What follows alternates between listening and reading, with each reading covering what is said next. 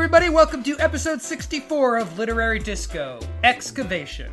Today's episode in two parts. We will start with a bookshelf roulette, a segment in which we pull down a book at random from our bookshelves and see what happens.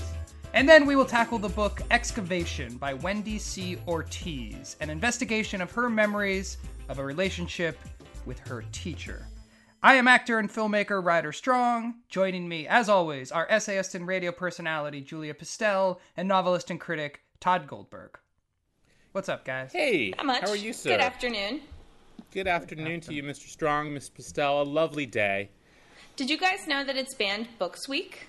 I did know it was won't Banned be Books when Week. this comes out, but I just did a Banned Books event last night at the Hartford Public Library, so I'm all into banned books just for the week. I didn't realize it was Banned Books Week until I read an article yesterday about some absolute fucking morons in Texas. This is going to come as a surprise to all of you.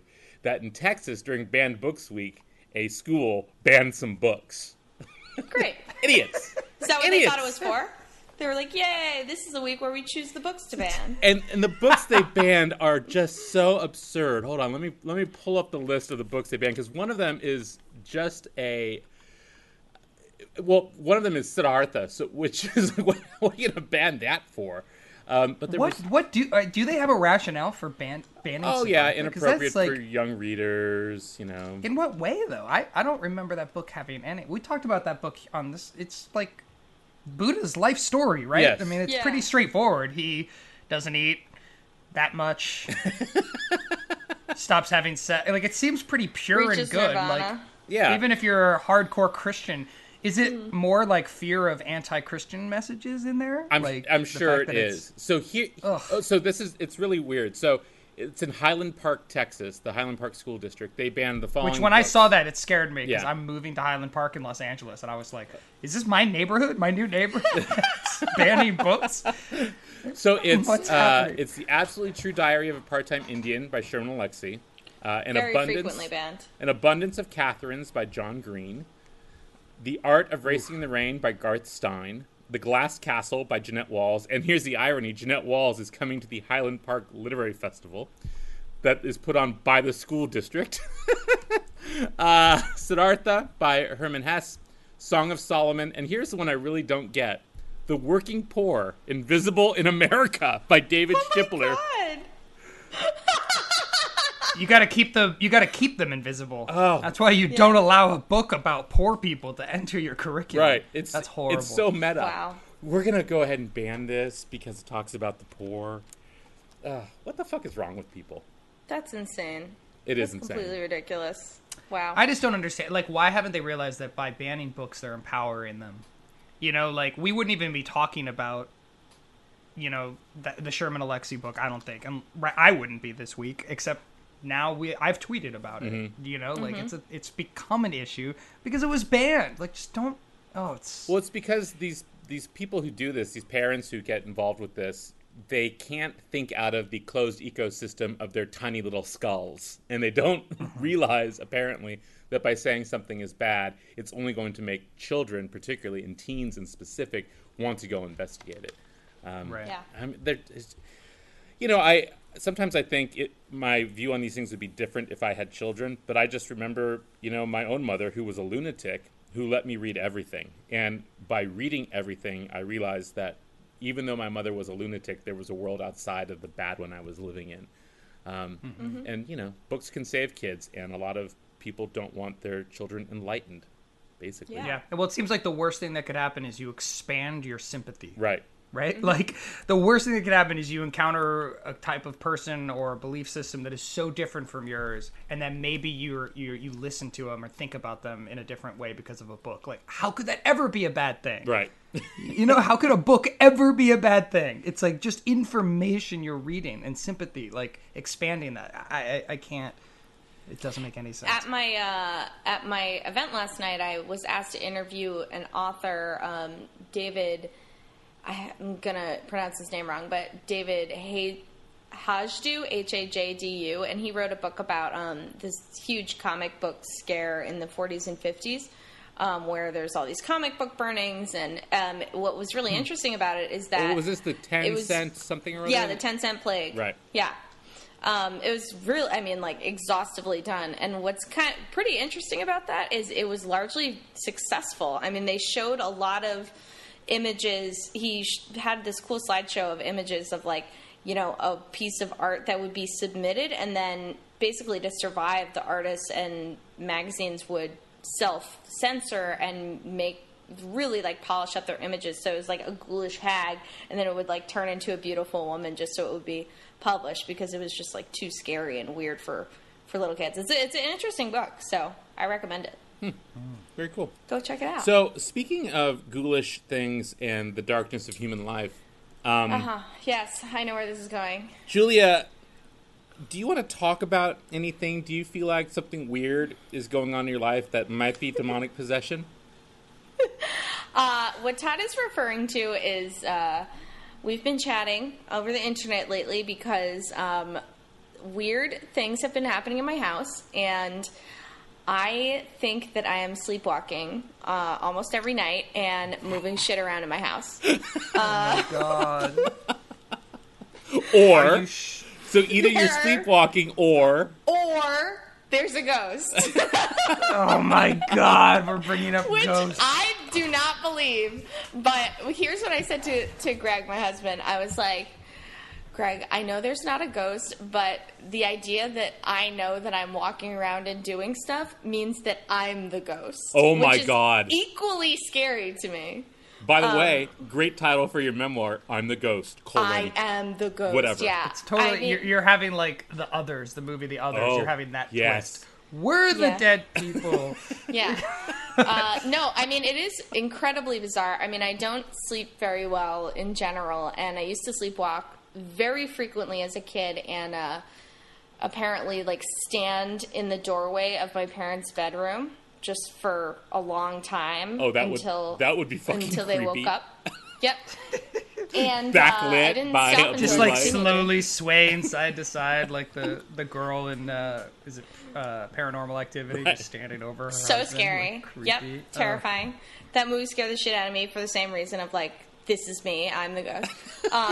Or that's So, like, like, I think- what has that's been your happening? comfort film. Because Oh, I maybe love it's Paranormal not ghosts, Activity. maybe it's elves. You know, maybe gnomes or elves are invading your home. That would Why do we go right to definitely me. ghosts? Because, you know, Elf on a Shelf, like, those things get down. They screw with kids' toys all the time. It's a viable possibility. It is. You're laughing, but Elf it's a on a viable Shelf. If you open the door to ghosts, you might as well accept elves and gnomes. That And those are two different things. You know, I mean, I would say leprechauns, but you're not no, in Ireland. no, she's not Irish. Unless No, they've been I'm not. imported.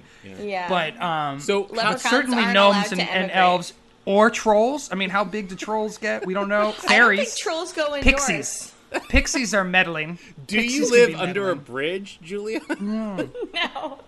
So But no, it is really weird. Let me tell you guys about some of the stuff I've been doing. all right, and how did you find out, first of all, or did Greg notice it? Well, there was an interesting little prelude where, well, this is where it gets really funny because, you know, we think, you know, it sounds like all creepy and mystical, but it's really just weird. So you're going to know where this is going now that I've figured out that I'm sleepwalking, but there's this one day where I had said to Greg, like, he was going somewhere, and I was like, oh, I'm going to order Chinese food and, like, do work all night. So I come home, and there's, like, this Chinese food, like, right in the front of the fridge as if he had, like, bought it for me and put it there. And I was like, oh, that's so nice. So I ate it, and then later I was like, hey, thanks for the dinner. And he said, I don't know what you're talking about. And then Oh, my God. basically, this food just appeared, and I ate it. And I think now, based on other things that have been happening in my kitchen, I think I've been, like, going to the kitchen and rearranging things. Oh my God. So that's one thing. And so, which means, by the way, that the Chinese food I ate was, I think, like 2 months old. Oh God, Oh, Jesus! It was great. And then, really, the main thing is my glasses. Like, I'll wake up and they won't be by my bed. They'll be, like, somewhere totally else in the apartment. Which is so, you know, if any of our listeners have glasses, you know, like, you always know where they are. You're not just, like, randomly putting them down if you're as blind as I am. So once I figured that out, I realized I was walking around and doing stuff. Oh my God! But yeah. So is it Elf on the Shelf. is it always at night, or like are you taking naps in the afternoon and doing shit? No, it's always at night. Sleep is I mean, sleep is fascinating, but when I take naps, I'm going into like deep restorative nap sleep. But sleepwalking doesn't happen in that REM cycle. It's this other like weird space where you're not dreaming or anything. You're just walking around. Or sleep talking is the same thing. Are you afraid you're going to like leave the house and get run over by a bus or something? I'm not. No. I'm okay. I mean, like, there are people that do that. There are people that drive. I mean, sleep eating is like a real serious problem that I hope I don't develop. That some Especially people if it's do. 2-month-old Chinese food. Yeah. That would be really disturbing. You should I have yeah. the images of. Do you remember Lost Boys when they like look down at the rice and it's all maggots? Oh, yes. Yeah. You know what what came you to should my do, mind. Julia, is every night before you go to bed, set out like a full farmer's market on your counter so that as you get up, it's not like you're going, It's healthy. Yeah, it's Oh, healthy. it's organic. It's It's like hummus and... a selection of good cheeses. Yeah, like a lot of good cheeses, some hardtack to remind you of the good time on the boat. Great. That's Perfect. funny. Call back. Yeah, I know. I'm interested to see where it progresses, but probably what will happen is I'll just like chill out and I'll stop doing it. But it is very, very, very strange. And Greg doesn't wake up when you get up? No, I mean, like we don't go to bed or get up at the same time anyway normally. So he doesn't care about me. He's fine. He's like, you're fine. It doesn't matter. Man. Let me tell a really quick story though. So I rarely sleepwalk anymore, but I do still sleep talk all the time.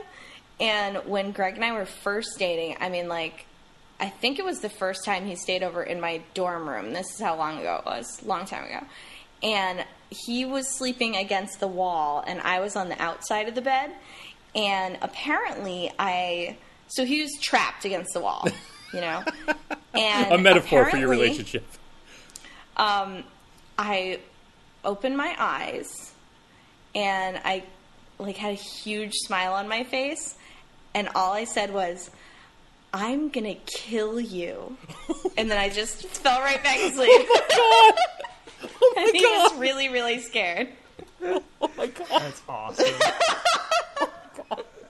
So just to recap, as a child, you would stand in the doorway to your parents' room in your nightgown, shaking. And then as an adult, you woke your poor, petrified boyfriend up, who was Brand new pinned boyfriend. against an institutional wall, and said, I'm going to kill you. Yes, exactly. I So wonder these if things part aren't of that you weird. thought it was funny. Like some deep subconscious thought you were making a joke, or like what was happening. I don't know. I have no idea. So anyway, he's used to it. Anything that's not me murdering him, he doesn't care. He's happy about it. And we now enter this podcast as evidence. Yeah, no shit. Foreshadowing. Anything ever happens to Greg in the middle of the night. Oh my God, that is creepy as hell. All right, Yeah, do we have I know. numbers for the bookshelf roulette? Indeed we do. Indeed we do. And you guys, we have a special situation today. Okay. I've decided to select all numbers from the same person, a Oh. very attentive person who gave us all our numbers for the day. His name is Albert Choi, and he's given us some great numbers here. So you guys ready? Let me Yep. write them down, yes. All right, so we're going to play bookshelf roulette, meaning we're each going to select a bookshelf, and our first number is what corner we're going to start at. So if it's corner number 1, it's going to be the top left, and it goes clockwise around. Then we're going to count shelves down or up, depending on what corner we are. That's the second number, and then over books. So our numbers are corner number 1, which is the top left corner, and then down 4 shelves, and then over 20 books. So 1, 4, 20. You guys ready? I'm ready. Cool. All right.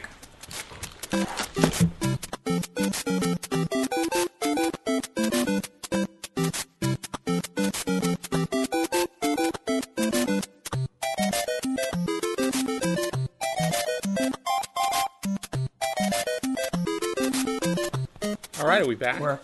We're all back. Hey, before we start, I need to send a special shout out as though we're on a rock station or a rap station in about 1994. I Okay. met a big fan of the show, and I promised this big fan that I would say hello to him. So, this fan also happens to be our lovely friend Chantal Corcoran's son, Barry. So, Barry Corcoran, we see you. We love you. We think you're awesome, and you do great puns. My work here is done. Nice. We have great fans. We do. I Actually, I love met our a couple fans. fans at the Mob Museum this past week when I was in Las Vegas, and also at the Las Vegas Library. They were very nice. They came out, and they brought me food and candy, so that was very nice. Awesome. So what do you have, Ryder Strong? What did you pull down? I landed on One Flew Over the Cuckoo's Nest by Ken Score. Kesey. Yeah, but it's funny. I'm just flipping through it because let's see, I'm trying to think. The first time I read this book it's the only time I read the book. I was in high school, and it was a summer class. I took a summer class when I was like 14, I think, or 15. That was all about reading books and then watching the movies that were based on those books. So we did this book. We did The Illustrated Man by Ray Bradbury, which was also turned into a movie, and a few others. I'm trying to remember what else was there. But anyway, this was one of them, and I don't remember the book that much. I remember the movie very well because I've seen it multiple times since that summer, and I also saw the play on Broadway. With Gary Sinise. Yes, I Yeah, saw I the saw Gary that Sinise too. version, and that was incredible and wonderful. So, when was that? That was like 2001-ish, 2002, maybe Yeah, 2000? that sounds good. It was right when I moved to New York. It was one of those, one of the plays, and I loved that production. So, is the book any good? Do you guys know? I don't. I'm I read assuming it it's pretty great. Yes. I read it in high school. I think I liked it in high school. Yeah. So, one thing that the movie kind of deletes for reasons that makes it easier on itself, but the play reinserted from the book, is that the book is largely from Chief's point of view. Right. Right. And so, yeah. So that, Jack Nicholson is so hugely powerful in the movie, it's hard to remember anything but himself, but to have it all filtered through this silent character is something that's really, it's obviously easiest to pull that off in fiction. In the play, I think Chief was just kind of standing off to the side, Right. watching everything. He was Julia Castell-like, just frozen in the corner watching. No, I remember in the play they did. They would do these flashes. The Gary Sinise production, they would do flashes where you'd go into Chief's mind. Do you remember that? Right. They would Yeah. turn off all the lights. Oh, how cool. And you would hear Chief's voice like as a voiceover. Right. And so there was a way to incorporate his POV. It definitely felt like he was the one telling us the story, even in the play. But the movie doesn't even do anything like that, right? Chief, he does play a pivotal Right. part at the end of the movie, but obviously as a deaf and dumb character, he doesn't. There's a famous mute. You're always bringing up mutes, right? He's a mute, right? He doesn't Famous speak. mute? Todd loves the mutes. And There's a but it's famous true. mute. Like, hold on. Here's a question. This is something seriously because I've never met anybody who doesn't speak. I mean, obviously, being deaf makes it difficult to speak. Right. Okay. So when they like say deaf and dumb, which I don't think you ever hear post 1965, has anybody ever said the phrase deaf and dumb? But do they just mean they don't talk because they can't hear anything, or is there like an actual physical mute? Like, do people lose their voice and become mute? Well, what there's is that? people Is who it are born deaf who just never who speak, never right? They speak, learn right. sign language, maybe. Okay, so that's being deaf. Or they can make sounds, but they don't speak like we hear speech. right. Why do they obviously. need to? Right. Right. They learn sign language Right. if they, But why? Like, is there such a thing as being mute? Like, is that something that I happens, think or is there that something must that only be. happens in movies when you've had a traumatic experience, like Newt in Aliens? Or the Like- the brother who kills the sister in Mystic River. Right. It's whenever there's a plot point that can't be revealed. Right. You make the character mute who witnessed it. Right. I've done this myself. Like, I've been guilty of this writing in my own screenplays. Like, So, is that just a writerly thing, or is that a real life? Okay. Like, first of all, based on our UK incident, I'm not letting this go unlooked up. So I'm looking it up. But also, so my first question is Boo Radley a mute? I can't remember. I think Boo does he Radley speak? is a mute, Or is he just like the town weirdo? but I can't he doesn't remember. speak. no, I think he speaks. He speaks in the last chapter. That's the whole point, is that they finally talk to him. Right. He's like Right. Silent Bob. When he says something, he finally says something. Okay. All right. So, I can't believe you just made a reference, from To Kill a Mockingbird to Kevin Smith. I know. I was Such pretty a amazed. huge mental leap that it's just like, disturbing my brain right now, especially since there's actually a To Kill a Mockingbird poster behind you. Right. While you're recording there is this. a To Kill a Mockingbird poster. So all we need now is like Silent Bob and Jay Strike Back poster on the other wall, and then like the awful congruity that you just made would make visual sense. It's so wrong. I'm actually in my here. office at on campus, and next to the To Kill a Mockingbird poster on my wall, there used to be a Pulp Fiction poster, but that one fell and broke. So that would make a little more sense. I had the duality of my being on the wall. But this is Kevin Smith. All right. Really. So muteness is, I mean, Wikipedia is confirming, what I was going to say anyway, which is it's an umbrella term for a lot of different. I mean, there's so many reasons why a person wouldn't talk, from social anxiety to, like, of course, it must exist in general if people, have some huge problem on their vocal cords or something in their physical, mouth and throat. Right. But something interesting little note spectrum. from Wikipedia here, and this may be why we hear a lot less usage of the word, is cause of muteness can be autism. Right. So if we're thinking of it in so that now realm, it's been sort of folded into autism. Sure. So we're maybe diagnosing people more specifically than just saying, they're a mute, they don't talk. He's the town mute. Right. Well, that's what I was thinking. Is that it's a sign of progress in a way that we no longer consider mute a category unto itself. It's part of a symptom of a bigger issue or something. It's like being neurotic. Neurotic doesn't exist anymore. Neurotic now has a medical definition. Right. Mm-hmm. Not that I don't still think of my mother as Good neurotic. thing we solved that. Before the large mute culture on Twitter Anyway, One comes Flew Over the against Cuckoo's us. Nest. This actually falls into the category I brought up a couple episodes ago about movies that may be better than the book. I don't know. I should reread this book. But the book was a huge best-selling novel, so... and it obviously told a great story that has lived on as a great play and as a great film. But I was too young. I don't remember the book. I'm sort of fascinated, incidentally, by books that become movies and also plays, or anything that becomes a play also, because I never think of things as becoming plays. There's a new book out right now, I should actually mention, that does this, called Helen on 86th Street and Other Stories by Wendy Kaufman, which has been a long-running play in New York and Washington, I believe. But Wendy Kaufman actually passed away last month from cancer. She was 50 years old, and her book is coming out just after her death, her first book. And I read it, and it is a remarkable collection of short stories, including Helen on 86th Street, which was a short story that was in the New Yorker and then was anthologized everywhere and then turned into a play.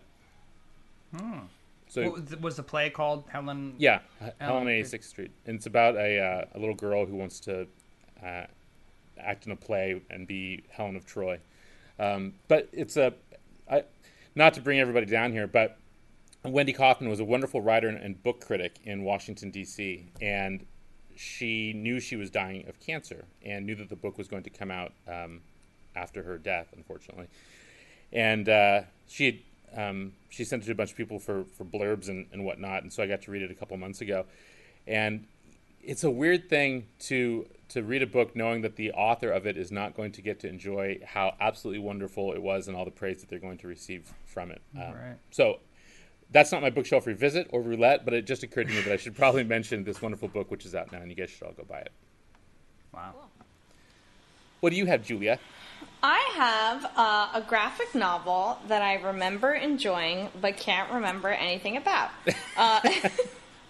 It's called Castle Waiting by Linda Medley. Have you guys read it?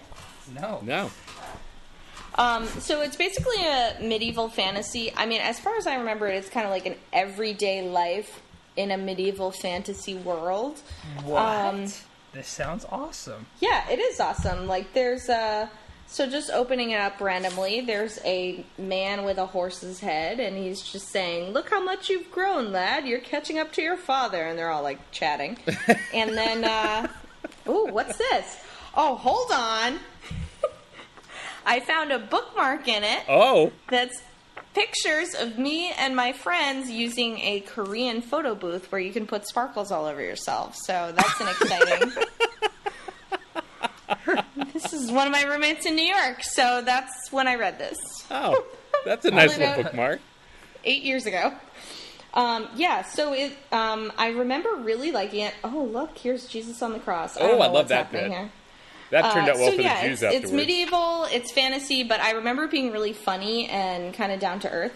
I read this when I went through like a huge graphic novel phase of, I had just discovered how much I love them, and then I looked up like 10 best graphic novels and read them all, and it was great. And that obsession only ended when I realized graphic novels cost $30 and take me 2 hours to read. Exactly. That really is my problem with know. graphic novels too. It's like, and then you always have this book that looks so beautiful, but it goes so quickly. Like the experience, it's like eating candy. You know, it just goes. Yeah. It's like, oh, I just ate dessert. It's like over.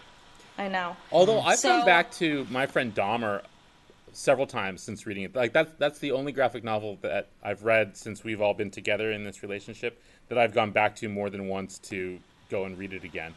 Actually not, because one that I keep returning to and thinking about is Black Hole. It really creeped me out big time. That was good too, yeah. So I've given Black Hole to a lot of people. Not, you know, like Yeah. I've loaned out my copy to a lot of people. And did you guys see Alison Bechdel? She got a MacArthur Genius Grant. Oh my speaking of god! graphic Speaking novelists. of, so I lost my shit because I've loved her for a long time, and speaking of plays into books into plays, so there was a musical made last year of Fun Home, which is really strange, because it's about if you guys haven't read Fun Home, seriously order it Yeah, it's online amazing. while you're listening to this. It's in my top 5 favorite books ever, but it's so immediately revealed in the first like panel is that it's a memoir about her father killing himself and her coming out and her realizing that he was gay also, and their shared relationship with literature. So really not a musical theater heavy subject, but the play was really, really, really good. They did it at the Public Theater on Astor Place. And if this music was beautiful, and it did a lot of cool stuff with like using the sets and lights to create comic panels. And Alison Bechdel was played by 3 actresses, one actually writing the comics and talking and giving kind of that memoir perspective, and then one coming out, and then one of her as a little girl. And it was just really, really good. So if it's ever mounted again anywhere, I highly recommend going to see it because it was great. Cool. Yeah. Wow. I know. And I wonder if it's touring. I would love to see that.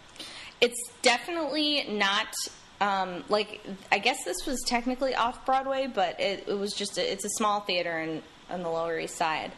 So, I've been meaning to go see Cock is playing here in LA right now. Oh, it is? Oh, really? Yeah, the play that we read. And it's actually by my favorite theater company. There's a local theater company that I've done some work with before called Rogue Machine.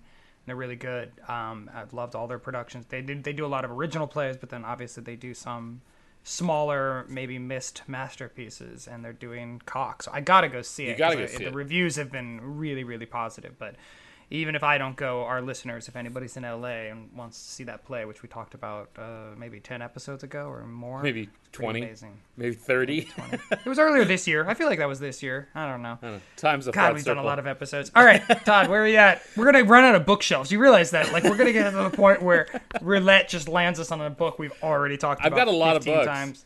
times. So I landed on a book of poetry by a wonderful poet named James Meets. So I'm, as I said earlier, I'm actually at my office at the University of California, and so my bookshelf is, or shelves are often filled with the books of people who have come out to speak for me at the MFA program I run. And James came out and talked last residency, 2 residency ago, something like that. And this is a wonderful book of his poetry called "I Have Designed This for You." Which I bought when he was out, and I absolutely loved it. I have a favorite poem in here, but I have to ask you guys to pronounce a word for me because I don't think I know how to pronounce it. It is the word Simulacra. Is that simulacra? Simulacra. Simulacra? Simulacra. Simulacra. Okay. So this is his poem from his book, I Have Designed This for You, called A Hidden Beach. I am imagining the motion of a boat as you say something about tomorrow. How at rest the mind thinks uncannily. Rouge, ruse, sails, and stars in the harbor. Here a tangent, there a tourmaline sea beneath us. I am not a sailor nor a sextant with which to chart any course. Everyone arrives eventually. Rouge on your cheeks, I suppose. I am building a bridge of paper cranes. When Panther was just a hidden beach, I slept there a while. I sleep now in the land of beaches and lovely simulacra. Someone calls out a warning, then cancels it. I am remembering that we once were young. We were as strong as memory. And that is A Hidden Beach by I Have Designed This For You by James Meeks. Really cool. He's got a couple books of poetry. He teaches creative writing in San Diego. Really cool guy, very nice, good teacher. And if you're in the Southern California poetry scene, he reads out in and around San Diego quite often. You get to see him. But just a little small book of poetry that you guys have probably never heard of and that I happened to land on nicely here in my office. And then I got to read a little poetry about beaches and that word I can't say. Simulacra? Yeah, so simulacra is like this idea of a fake representation of something. Right. But then, like a simulation, literally, you know. But then, Baudrillard is a French philosopher, and he came up with this whole sort of postmodern theory about simulacrum and simulacra, like basically that we're so divorced from reality, like in our normal existence, that we live in simulacrum without even realize, like I don't, like a Disneyfication of our life, basically. We're in like, the Matrix. Right. Yeah. Yeah. So, like, you know, a mall is like an example of simulacra kind of gone crazy because it's, you know, it's supposed to represent a like normal market or a town square, but it's built to just be the simulation of a town square. Like the Grove is like the perfect example, right? Because it's like made to feel like the Grove in LA is this outdoor mall, and where Todd just had a recent book signing actually. And where we did our live show. And it's like, you know, it's always baffled me. But that's like the perfect definition of simulacra. Because it's like, this is supposed to feel like a town, but it's not because it's built just for these stores. But then there's a fountain and a square. And there's a trolley that inexplicably like runs down the middle of it for no reason. It's like, it's like the simulation Going nowhere. Yeah, well, it's perfect because we're in Los Angeles, which is the worst public transportation ever, right? Like everything, and then you have to park your car in this giant parking structure, which is always full, and it's a huge pain in the ass, and costs you like $10 to park there unless you're going to a movie at the Grove. To then go down and walk where there's a pleasant version, a pleasant simulacra of you know, public transportation that you can like dodge in the street. It's like, why don't we just have public transportation to this place? So annoying. Anyway. But the really weird thing about the Grove specifically is that it's not even a representation of a downtown. It's a representation of the Disney downtown.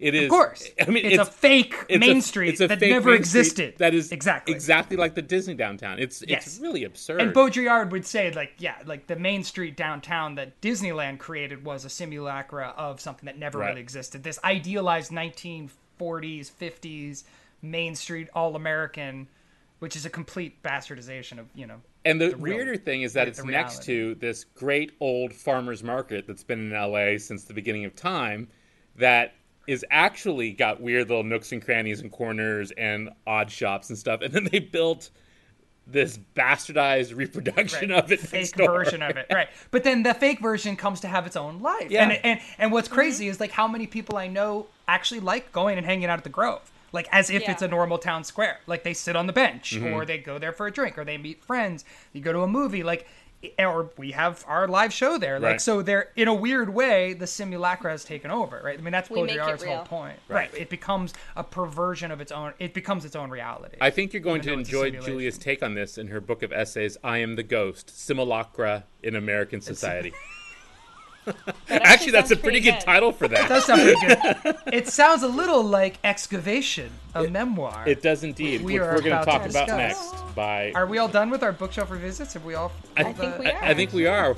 And we've talked about 85 different books on top of it. So I know. We've talked about a lot. We'll be back shortly to talk about Excavation by Wendy Ortiz.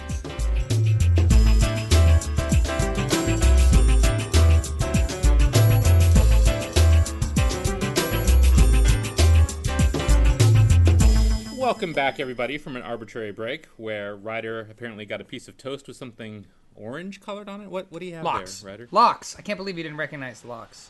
You're a You horrible got Jew. locks? Yeah, locks Yeah, on toast. happy Rosh Hashanah, by the way. Oh yeah, thank you. Yeah. And to you too, Shana Tova. To both of my Jewish friends. Okay. Julia Pistel and Ryder Strong. So, we have a book to talk about that came to my attention through Kevin Samsel, who many of you might know as a writer. And also, he does all of the events at Powell's Books. And he runs the press, Future Tense Books, out of Portland. And it is a book called Excavation by Wendy C. Ortiz. It is a memoir that Future Tense just put out about a month and a half ago. And Wendy C. Ortiz is... And can we briefly stop for just one moment and say, it's weird when you have to talk about someone who has the same name as your wife, isn't it? Or your spouse or sibling or something? Yeah. Because as soon as I say Wendy, I'm thinking that I'm talking about my wife, and my wife did not write this book. Well, I get even weirder because there are guys named Alex. And so I have to talk that is about weird. somebody named Alex who is not my wife, but then is a guy. And so it always sort of like, whatever. Yeah. And this goes back to my discovery some time ago that I say my name differently than other people say my name. Todd, And as how opposed to differently Todd. than I say other Todd's names. Okay. At any rate. Let's move away from our narcissism. We're going to do that. So Wendy Ortiz, she's a writer who lives in Los Angeles. She wrote a monthly column in McSweeney's. Her work has appeared all over the place, the New York Times, the Nervous Breakdown, the Rumpus. And she runs a very popular reading series in Los Angeles called Rhapsodomancy. Am I pronouncing that correctly? Rhapsodomancy. It's like simulacra, but spelled differently. And it's very popular in and around LA, and she has lots of great folks come in and read out there. I had read some of her essays in previous places before, but was not familiar with this book until I started reading other reviews of it. And I thought it'd be interesting for us to talk about because it is a memoir about Wendy when she was beginning in 8th grade, began a 5-year-long relationship with her teacher, who at the time that the relationship, and we'll talk about this as it relates to abuse, obviously, in just a moment, he was 28, she was 13. And as we said at the beginning of the show, it's really, as the title suggests, an excavation of her memory and of her emotions and of this very odd time in her life, obviously, and this weird line between abuse and relationship that she was in. It's a highly upsetting book, and a highly provocative book because Wendy herself asks a lot of questions about, what we consider child abuse, what we consider sexual abuse, and so it's a very difficult book to read, but it's also funny in places and particularly evocative of the San Fernando Valley in the late 1980s and early 1990s, and written with a kind of poetic lucidity that I think you see in a lot of great poetry post-trauma. So I think there's some interesting things to look at there. But just to start with, it's an interesting counterpoint to a book we read earlier in the year, which was Tampa, which I think listeners will probably remember, which is what we did in our live show with Ivy Pacoda, about a high school teacher who seduces a young boy. This is a more... And that was a novel. A novel. Yes. This is a man who seduces a 13-year-old girl. Right. So it's obviously a different situation, but it is there's some very unique parallels to it, and particularly in terms of the grooming that goes on. So I'm interested in what you guys think. Julia, what were your thoughts to start with? Okay. Wow. All right. So, I was, of course, thinking about Tampa the whole time we were reading this. And I just feel like I'm happy this book was a memoir. I don't think I've ever read a memoir of this length about this subject. I mean, it's really tackled often in fiction, and fiction creates a sense of distance that this book just doesn't have. So it's very intense to read.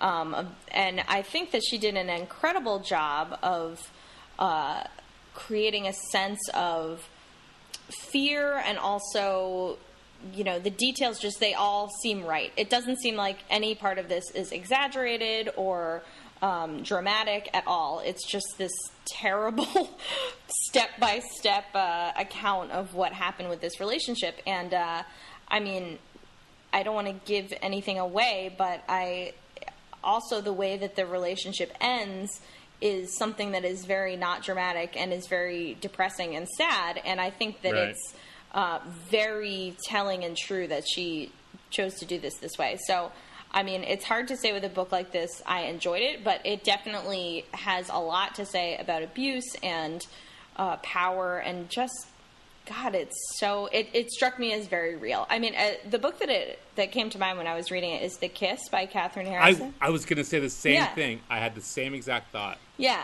The Kiss is the one about the ancestral father-daughter. Yeah, the consensual sexual relationship between you guys a have father talked and his about this daughter. before. I've never read it. Is that book good, though? I mean, is it well written? Because this is incredibly well written. That book I think this book is better. This Excavation is better than The Kiss in that way. Yeah. It's better written. The Kiss, I think The Kiss was a very good book, but I think what Wendy does particularly well is show there are points in this book where I really pity the abuser, and it's the way she is showing him, and I'm like, why am I pitying this fucking child abuser? Right.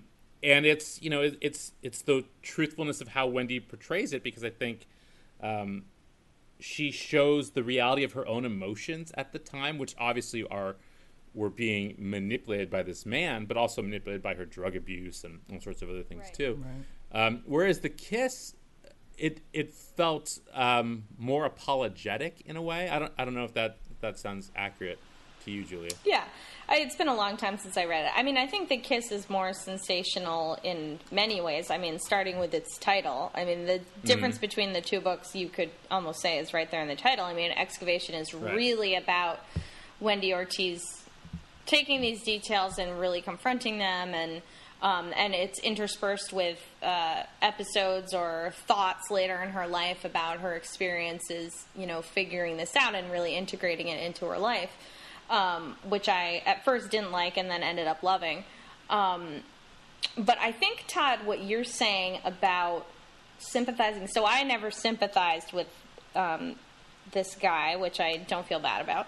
But what I think she does the best, I think what she absolutely nails is her own aging and how her emotions change. And so she shifts from basically, totally innocent, manipulatable victim to someone who truly sees him as pathetic. And that is so interesting and sad. And so you see him less as this like monster or villain and more as a, pathetic figure who has no control over his own life either, which is just masterful and so much more true than this idea of a pedophile or a child molester as a complete, monster. Yeah, maybe that's it. I mean, he was pathetic. Mm-hmm. Like, I just felt... I mean, he initially feels as awful as you can imagine because he starts out right away manipulating her. She's a little 13-year-old girl, and he starts right away immediately turning her. Yeah. And then by the time she's 17, 18 years old and is still going back and forth with him, he's just he's disgusting, but he's a pathetic sack of shit. Well, but that's what I think that goes hand in hand with what Julia was saying about the progression of her perspective that is so artfully done in this book. It's like in the beginning, there's this sense of like danger and whisper and excitement, and the way she represents those conversations, it just feels like a 13-year-old girl's POV. It's like words like crush, and she talks about like the power of the word crush, and he uses the word crush, but she like is able to write it with this excitement and this sort of journal.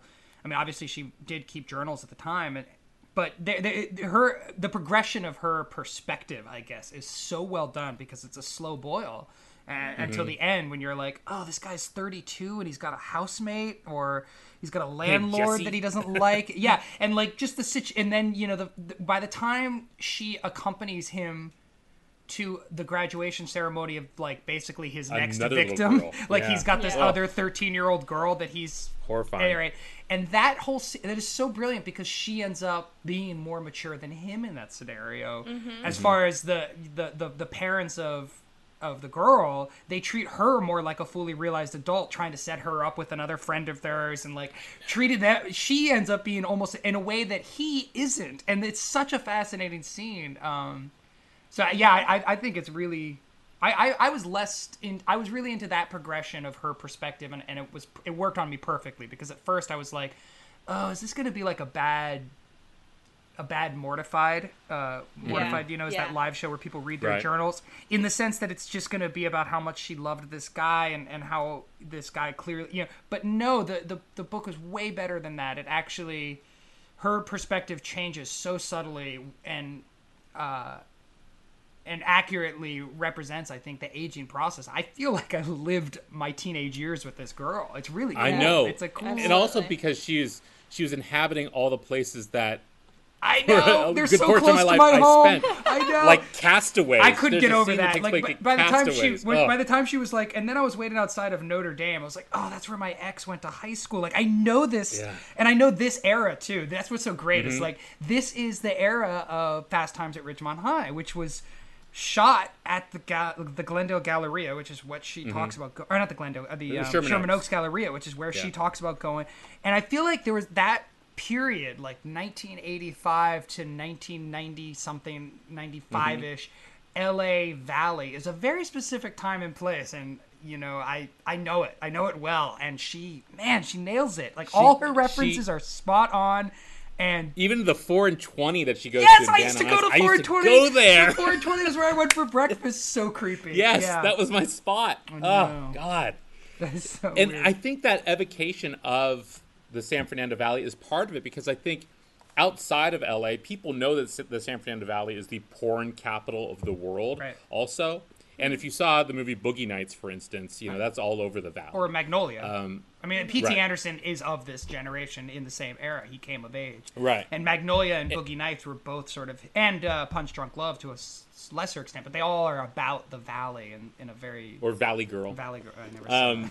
But it's a great movie. Nicolas Cage is in it. But her ability to convey this sort of suburban malaise that sat over the valley then, and just the idea we're going to go to Chuck E. Cheese and we're going to get fucked up and go to Chuck E. Cheese. Well, it's a weird collision of like access to all the things that a city can provide in terms of drugs and strangers and weird Volkswagen buses. There's that city aspect, but then it's a very suburban existence. Like that's what makes the valley such a unique place, especially at that time, is that this population exploded post World War II in Los Angeles, but it's like it's a city, but then it has the feel of a suburb, like in the valley. It's a very unique space to grow up in as a child, and I knew it well because I was kind of 1 foot in it as a kid actor and then 1 foot out of it in my hometown in Northern California. But obviously I grew up with a lot of people that grew up very much entrenched in this world. And it's a big drug community. It's a big tattoo drug post hippie community, and she nails it. Like, what does she call it? Hippie come lately at one point. And right. like I can see the like beaded doorways and like boring afternoons. I find that really one of the best parts of the book. I'm less into what you were talking about, Julia, the present day stuff. Like I almost wish I didn't know anything about her present day life. I almost wish that was never brought up because it's so half-assed and it's such like just a sprinkling.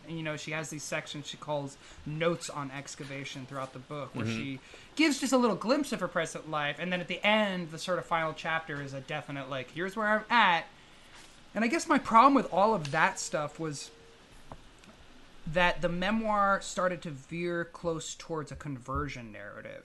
And I don't like conversion narratives. I think that they've been done well, but there's a narrative predictability that I thought she should have resisted more. Like, a conversion narrative is usually somebody, literally, it comes from somebody like written after St. Augustine's Confessions where they literally discover Jesus and they convert. But a conversion narrative also often is about addiction or an abusive relationship and then how they overcame it, right? Yeah. And this became less interesting to me when she starts talking about like her time in the Pacific Northwest and going to therapy and going to groups to sort of confront these issues. I understand that obviously in life is a very important process to go through, and conversion narratives, but it minimized this as a work of literature for me. I was more interested in just sort of being in the moment with her as a teenager and not having the safety of she got out of this all okay. I wanted it to be a little messier while I was reading it, I guess. I totally agree, and you're reminding me why I didn't like them, but they're not all like this.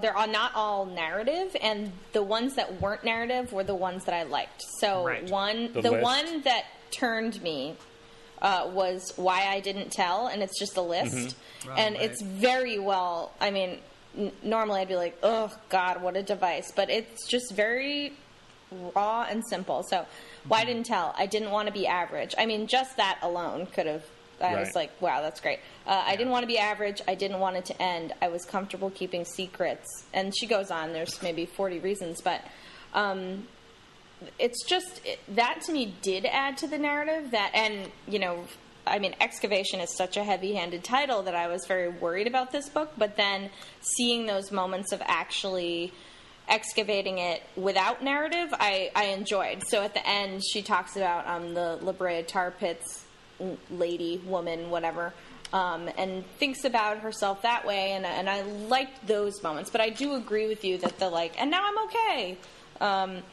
Right. You know, we don't need that. We also trust that if you're writing the book, you're okay enough to write the book. Right. Well, and then it also opens a huge other door, which she calls queerness at the end. Mm-hmm. That to me was like, whoa, this is a kind of a big subject of its own. I don't know if, you know, inserting that, it felt a little clumsy in this book, like, because there were moments earlier on in the book I was like, oh, is this going to be part of the story of her realizing she is gay? And it's like, actually, no. Like, that ends like, this story, this memoir is covering, ends pretty much with the relationship with the teacher. So that seems like a whole nother story that I don't know if it has a place in this, unless she's going to continue her memoirs in a Knausgaard way, like this is volume 1, which I don't get that feeling at all, and it doesn't end. It ends with a very sort of good narrative of, you know, so when she brings that in at the end again, it sort of makes that like a progressive, she implies almost that was where she ended up as part of the journey that started by this book, and it's like there's so many gaps between where this book ends and that point that's like a whole nother memoir that I almost wish she didn't bring it in. It's like learning where the boundaries are to this narrative. I feel like she misstepped a couple times there, and that one was a major one. Here's my sort of thought on this: is that those things, those interspersions of her life now, the list, all that other stuff, is the difference between a memoir published for a commercial audience, right, and a memoir published for a non-commercial audience. Right. And we talked about this a little bit as it relates to Tinkers. Like, that was not a book that the big publishers wanted to publish. And so it's a little bit like, you know, if you look at this compared to, I don't know, Wild or something. Right. You know, it's an entirely different kind of book, obviously, but, you know, Wild has a pretty beat by beat journey. Yes. Or if you look at it even compared to, you know, Night of the Gun by David Carr, another person excavating their life. You know, it's going to have the simple dramatic beats. This doesn't, and it in a way it reminds me of like something Adrienne Rich would write, or, you know, Margaret Atwood when she was a young woman. She wrote a lot about this sort of stuff, where I mentioned poetry before, where it's not necessarily about what happened, but it's about examining the little pieces of it and how those little pieces last until today. I don't know necessarily if it makes a lot of great narrative sense, but it works into that sort of model of the literate but not for the masses memoir. And, you know, The Kiss is a good example of a for the masses shocking trauma memoir. This is not a memoir about, it's a memoir about trauma, but it's also a memoir about, as Adrienne Rich once said, you know, diving into the wreck and then getting back out. And so I think there's a different model at play here. I thought that the interspersions of the modern day I felt similarly to both of you that sometimes I just didn't want to go there. I wanted to stay in that moment because I didn't want to leave the shag carpeted, bong water stained rooms of the horrible things and to go back into the real world. Right. It actually broke the tension knowing that she got out of those rooms. Yes. It was better to not know if she was going to, or how she was going to come out of this. If she was going to come out of it safe. But you're right, it is more commercial. Like the commercial version is my life turned out great. This was my bad history. Let me just get it. And so you're right. I mean, she probably felt pressure to widen the appeal of the book a little bit. I couldn't help but think I like her as a writer better than I like this book. So I kind of am excited. I haven't read anything else by her, so I'm excited to see what else she has. Like, I would love to see her take on a novel with this kind of detail, or character detail and realism, because she really accurately captures mindsets and emotions and has unique turns of phrases that really work for me. The way she visualizes, visualizes emotions, internal states. Like, there's some really incredible artful writing, but there's part of me that halfway through this book was like, she had to get this out. Like, she had to write this book. And I hated feeling that way. Like, but it was like, it's that fine line between when am I reading someone else's therapy and when am I reading like something, and I think that this book is incredibly well written. I actually highly recommend it. And I feel like this should be required reading for young high school girls. Definitely. No, seriously. Like, every 12-year-old girl should, like, be handed this book. If they're, like, of a certain reading level, they should be handed this book, because there is this trap of, what people like this predator, this teacher figure in this book take advantage of is this maturity and intelligence that a lot of young girls exhibit, I think, at the age of 12 or 13. And, there's a really cool factor to this book, which is that he uses her writing to get to her. And when you think about that, when you're reading a memoir that is a written book, that she has clearly become a professional writer and owes that to a big part of that to this teacher who clearly wrecked her emotional life and then physically violated her in really inappropriate ways.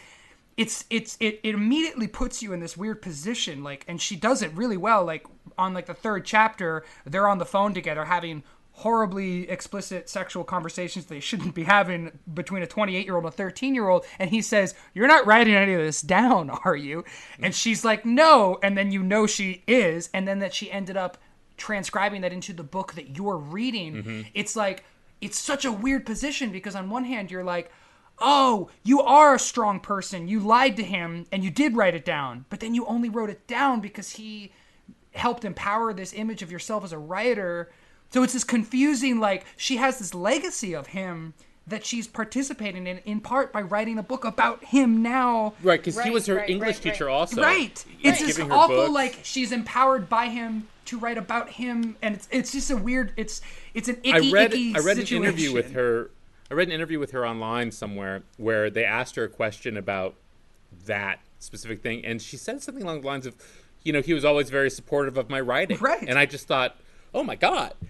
But, she's, a woman in her 40s now, and she can look back on that moment and say, he did support that, but of course it was in service of grooming her sexually for something entirely different. Right.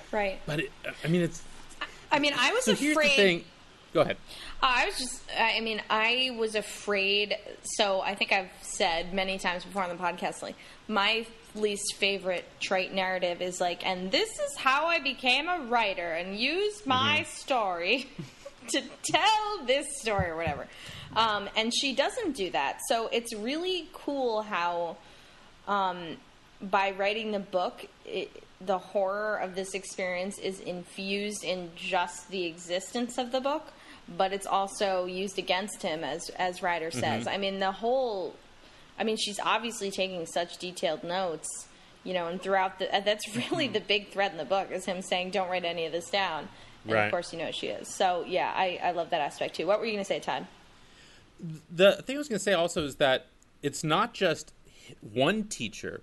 So he is friends with all of these other teachers at this middle school, and frequently Wendy would come over to hang out with him, and there would be other teachers from her middle school there, and she'd come over and hang out with all of them. Right. And it's just this bizarre culture of none of these adults, and adult men specifically, saying anything. But I think that happens a lot. Like, I think that's what I love about this book, is that it captures what I think is the messiness of teacher-student relationships and where that line of adulthood and childhood is. Like, it's a constantly moving goalpost, you know? And and how you manage that relationship obviously is it's the responsibility of the adults, but often they are not sure what's happening. Like, I mean, I think one of the most powerful scenes is when Jeff ties her to a chair. Oh my God. In front of another teacher that's his friend, in order to instruct her on the dangers of trying to get of hitchhiking, basically, because she's hitchhiked over to his house. And it's such a bizarre scene because it's a teacherly scene, right? Like, he's doing the good thing, which is well, supposedly he's trying to scare her straight, raping right? her. Like, well, but you know what I'm saying? Like, from his friend's perspective, who doesn't know that they actually have this sexual relationship, right? At that point, this guy Jesse doesn't know that Jeff and Wendy are sleeping together. So from Jeff's perspective, he's watching a teacher enact in a weird way something that he thinks is being responsible. But of course, it's sexualizing her. It's torturing her physically, like tying her down. It's bullying her. It's like an awful, gut-wrenching scene. But you can see how maybe both the guys at 29 or 30, however old they are, maybe walked away kind of rationalizing it. They were like, oh, that was weird. I don't know. It's like... It's a fucked up scene. Let me read a little bit of it, because this is one of the parts that I underlined and was like, holy shit, this is the weirdest thing ever. So he's tied her to a chair. The teacher's name is Jeff, and his friend is named Jesse. And so Wendy has started to be like, hey, get me out of this fucking thing. And so Jesse says, Jeff, man, she gets the picture, taking his eyes off my tied ankles for a moment. Jeff raised one finger at him. He turned back to me. Okay, Wendy, you hitchhike, and this is but one possible fate. Do you know there are people out there who will do this to you and any other girl that's out on the street looking to get from one place to another? I mean, how can I make you understand? Look, I have a fucking hard-on here, he said, smacking his crotch through his pants with an open palm. I didn't look at his crotch. I looked down at the smoke-scented bandana on my mouth and felt sleepy. My nostrils flared like they do right before I start crying. You don't want to get raped. You don't want someone to do this to you. But when you get into their car, you don't know who you're fucking dealing with. Some asshole, maybe. You'll never know. Right. So he's standing there with a hard-on, smacking pretending to be the role of a predator, actually as her predator. Absolutely. As her predator. It's the most horrifying thing I've ever read. It is. But I bet you, like, I wonder, like, you know, I'm so, like, what is this guy, Jeff, Mr. Ivers, her, you know, abuser? Like, what does he go on in his life thinking? Like, this guy's, you know, I mean, she doesn't go into his, like, I'm assuming they're not in touch anymore. But now there's, like, some 60-year-old dude out there, right? Who, in the 80s, had this fling. Like, how does he characterize it? He probably characterizes it as, well, he's a registered sex offender now. That's what it says on the back of the book. Oh, it is? Yeah. Oh, good. Her teacher, now a registered sex offender. Ugh. So that's good. So he probably did it again and probably got caught. Yeah. Well, she says in the book that she found out he had other people. And, of course, by the end, you see him grooming this other girl. But here's my question. Like, you know, in your life, you see a lot of weird shit. And when you're young, you see a lot of weird shit. But this dude, Jesse, who sat there and watched his friend tie up a 15-year-old girl and smack his erection in the room. Yes. Weird. Like, where's that guy now? Yeah. Why isn't that guy in jail? You know, I mean, but that's the thing, like, human relationships are weird and messy, and you walk away from a situation and you like rationalize it to yourself because it's, you know, it's hard to do the right thing. Like, it's really hard to stand in front of like a friend of yours and say, dude, you're being an actual psycho right now, you know. Like, it's a weird situation, like, and that's why this book is really good, is because it captures the weirdness of those moments in a way that doesn't, like Tampa, by making it more sensational and more of a narrative, to me, does a disservice to real abusive situations, you know, like because it sensationalizes it. And yeah, you could say like it raises awareness, but it also like tidies it all up, you know. Like the end of Tampa is like a violent, blood covered, extravaganza, you know, like Lolita. It's like this big thing, whereas this book, much closer to what I think really happens, is that people just move on. Like, they say goodbye to their abusers, or their abusers end up going to family reunions or high school reunions and showing up in their lives for the rest of their lives. Like, you know, shit just happens, and then people like turn a blind eye and move on, and you just say goodbye to your guy who, you know, molested you or had sex with you all throughout high school, and then you just go on. It's like, that's horrible, you know, like to not be able to put a boundary on this or like recognize it for what it is. Like, It's awful. But that's what she does such a great job of communicating. So, so, you know, it's not a happy read, but it's an accurate book. And I feel like, I feel like a lot of people should read this too. You know, it's definitely, I mean, even writing wise, like, I liked it. You know, it's not like my favorite thing we've ever read, but it does feel like a book that is important. It's not a happy book. Yeah. It does feel like an important experience to kind of get into this mindset outside of a commercial world, you know, outside of TV, movie, or, you know, really commercial books. Right.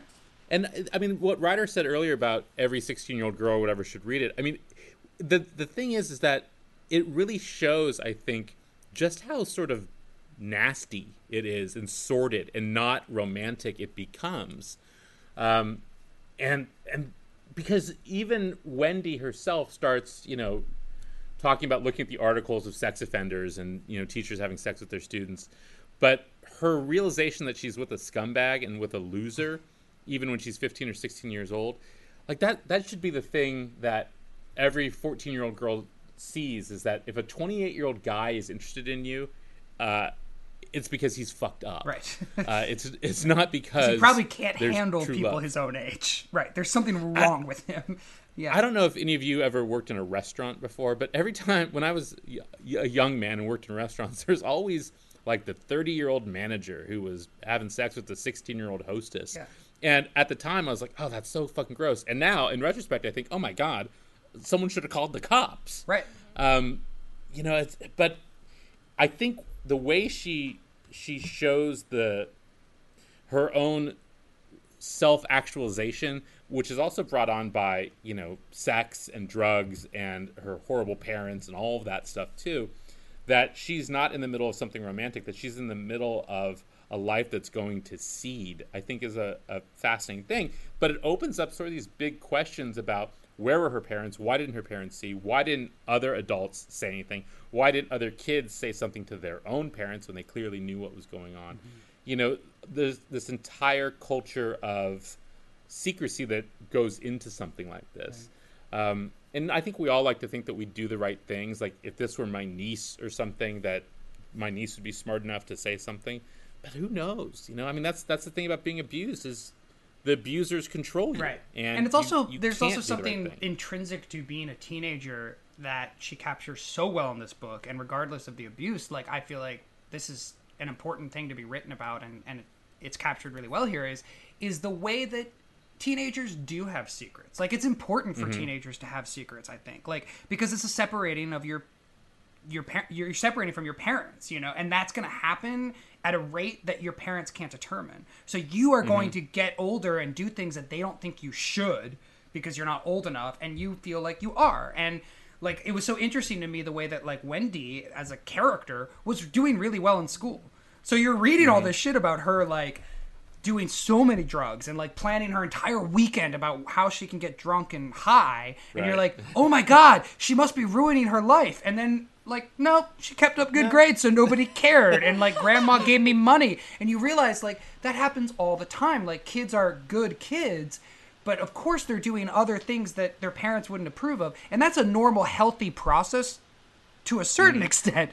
But when it includes fucking a guy who's 18 years older than you've crossed a boundary, you know. Or that moment that she captures, so it's a gut-wrenching scene where the guy offers her $100, essentially like handing her $100 bill to become a prostitute. It's like this moment where she's gotten a ride, and you know, she took a ride from a stranger because she wanted to get free booze, you know. And it was and you can see that impulse. Like, on one hand there's like the childish impulse to do an adult thing, which is, I want to have fun being drunk, I'm going to meet with my friends later, this guy can take advantage of this older guy who wants to just get me drunk. But then, of course, you're playing with fucking fire, and the guy's going to turn out to be, luckily in this case, all he wanted to do was offer her $100, but he could have been a complete rapist, psychopath. Well, he does grope her. There you go. And, Yo, totally. I mean, I'm not saying there's anything appropriate, but I'm saying that, adolescence is this murky territory. And, like, figuring out what you will or will not allow people to do to or for your body, or, like, it's so complicated, and it's especially complicated for girls in a way that I definitely didn't understand when I was a teenager. And now, like, reading a memoir like this, I put myself in the mindset, and I'm just like, what an insane time. What an insane time, especially for a woman. And I'm so glad I'm not having a daughter. Let me ask you an important question, Julia, since you're the one woman in the room here. Yes. Like, did you at 14 or 15 have a crush ever on an adult? Oh, what a good question. Not that I can remember. I mean, truly, most of the adults I interacted with were my teachers, and most of my teachers were female. I mean, like, being a male teacher in a middle school or high school environment must be an insane experience, because if you're in any way cool or attractive, I mean, there are feelings of, like wanting to be around the cool male teachers, because there's less male teachers, first of all. Second of all, right. Men are more comfortable, really, in this powerful position in our culture. So, like, they teach differently. I mean, I wouldn't say that across the board, but, you guys know what I'm talking about. The cool guy teacher. Right. So well, he occupies a different space, right? Because you have parents, and then you have kids. And, right. like, the single guy, like, between the ages of 20 and 35 represents a third type. It's like a new type for a high schooler to encounter, because it's like, oh, you're not married and kids, like, so you're not part of my parents' category of type of person, but you're also not a kid. And I love, like, the way that this Jeff used, like, song lyrics with her, because it's like, right, like, song lyrics are like kid code. Do you know what I mean? Like, when you're a teenager, it's like there's a pop song, but then if you decode the lyrics and you know what the singer's really talking about, it's like a certain, like, I read into this, and he taps into that as a 28-year-old guy, and he's like writing her lyrics, and it's like, it's so sleazy. I do remember, so anyway, I'm sure I kind of vaguely recall, like, crushy type feelings, but they were just, like, looking up to people in a way of, like, how do I interact with this, like, adult man, but nothing even close to the level of this. I mean, she was more self-assured as a teenager than I have ever been in my whole life. But I do distinctly remember a social studies teacher I had in middle school who was a great teacher, but she was super young and super attractive, and I remember the boys in the class just sexualizing her left and right. Like, and if I was hearing this, the, like, complete loser who was friends with no boys, like, I'm sure that she was just rampantly, verbally sexually abused, by 12-year-olds, which is really, this poor woman. She was an awesome teacher. I remember so much of what she taught me. And yeah, she didn't last long at my middle school, and I wonder if it was in part because of that tension. It must be extremely difficult. Well, and it's very funny. Well, not funny, haha, but ironic, I guess, that Wendy in the book says how often "Don't Stand So Close to Me" by the Police was an important song, right? Because it came out like the year that she started. Because it came out right in that time, and there was a remake version that came out like '86 or something. I mean. And she is so aware. She's reading Lolita, so she's hyper aware of it. The other thing I was thinking about, I don't know if either of you saw the movie or the play Doubt. Did either of you see that? Yes. Yeah, I love that movie. There's that great moment in the movie where Viola Davis, who plays the mother of the boy who the priest is having sex with, and Meryl Streep are walking, and Meryl Streep wants to tell this woman that her son's being abused. And Viola Davis says to Meryl Streep, if this nice, articulate man has taken an interest in my boy, basically, maybe that's a good thing. Right. Maybe I want to let that happen. Oh, God. And you realize this strange, murky area of abuse where Parents that let shit third happen person does exist. for other, people. Where stuff is allowed to happen because the parents want that person in their life or what have you. That's not the same as what happens here, but I think what this book brings up are a lot of big questions about, what a 14 or 15-year-old girl wants and needs emotionally, and then this person shows up and gives it to her. Right. He clearly fills a vacuum. I mean, the father is gone fills throughout a huge this book, vacuum. And then the mom is an alcoholic. So there's this vacuum in Wendy's life, and it's... Her mom's an alcoholic who's reliving her own teenage years by the time Right. Wendy's 17 or 18 or whatever. And It's a really troubling book, but asks, I think, really deep and important questions about abuse. Mm-hmm. And the nice thing is that she got out the other end of it. She's a successful woman who's becoming a therapist on top of everything else. Mm-hmm. I mean, the book isn't a happy book, and it has a semi-happy ending in the sense that she's still alive and she's doing things and she realizes her own mistakes, and not her own mistakes, but the terrible things that were done to her. Mm-hmm. And you get to read the bio on the back and find that she's a registered marriage and family therapist, and you just think, well, great. Here's someone who actually knows how to deal with someone with problems, because God knows she had them. Right. Mm-hmm. Yeah. Great point. And don't you want that kind of person being the person who helps you solve your own problems? Someone who's intimate with trauma. Mm-hmm. Do you want someone who's never been through any shit telling you how to deal with your own life? Not at all. Mm-hmm. No. No. When I pay my $30 a month, I want someone who's been through something. Great. Well, definitely worth the read, and good luck to you, Wendy. Yeah. Thanks for the I can't book. wait. So, I yes. also can't wait for her next book. Like, I really hope that she Yeah. writes a novel or something that's on a different subject completely, but that takes these tools that she clearly has and expands a little bit in a different direction. Because Yeah, she's absolutely got a bright future ahead of her. She knows how to convey complex human emotion, that is for sure. So that was Excavation by Wendy Ortiz from Future Tense Books, available at fine booksellers everywhere. But you should go buy it from Powell's, because that's where the publisher of Future Tense also works, and you'll be able to line his pockets with the 9 cents of royalties and values on each book. And then coming up next week, or in 2 weeks, we're reading another super sad book, a book of poetry, right? Gabriel by Yes. Edward Hirsch. And then we're going to lighten up after that. We don't know Yes. what we're yeah, doing. let's but find like a we're straight gonna comedy vow. after that.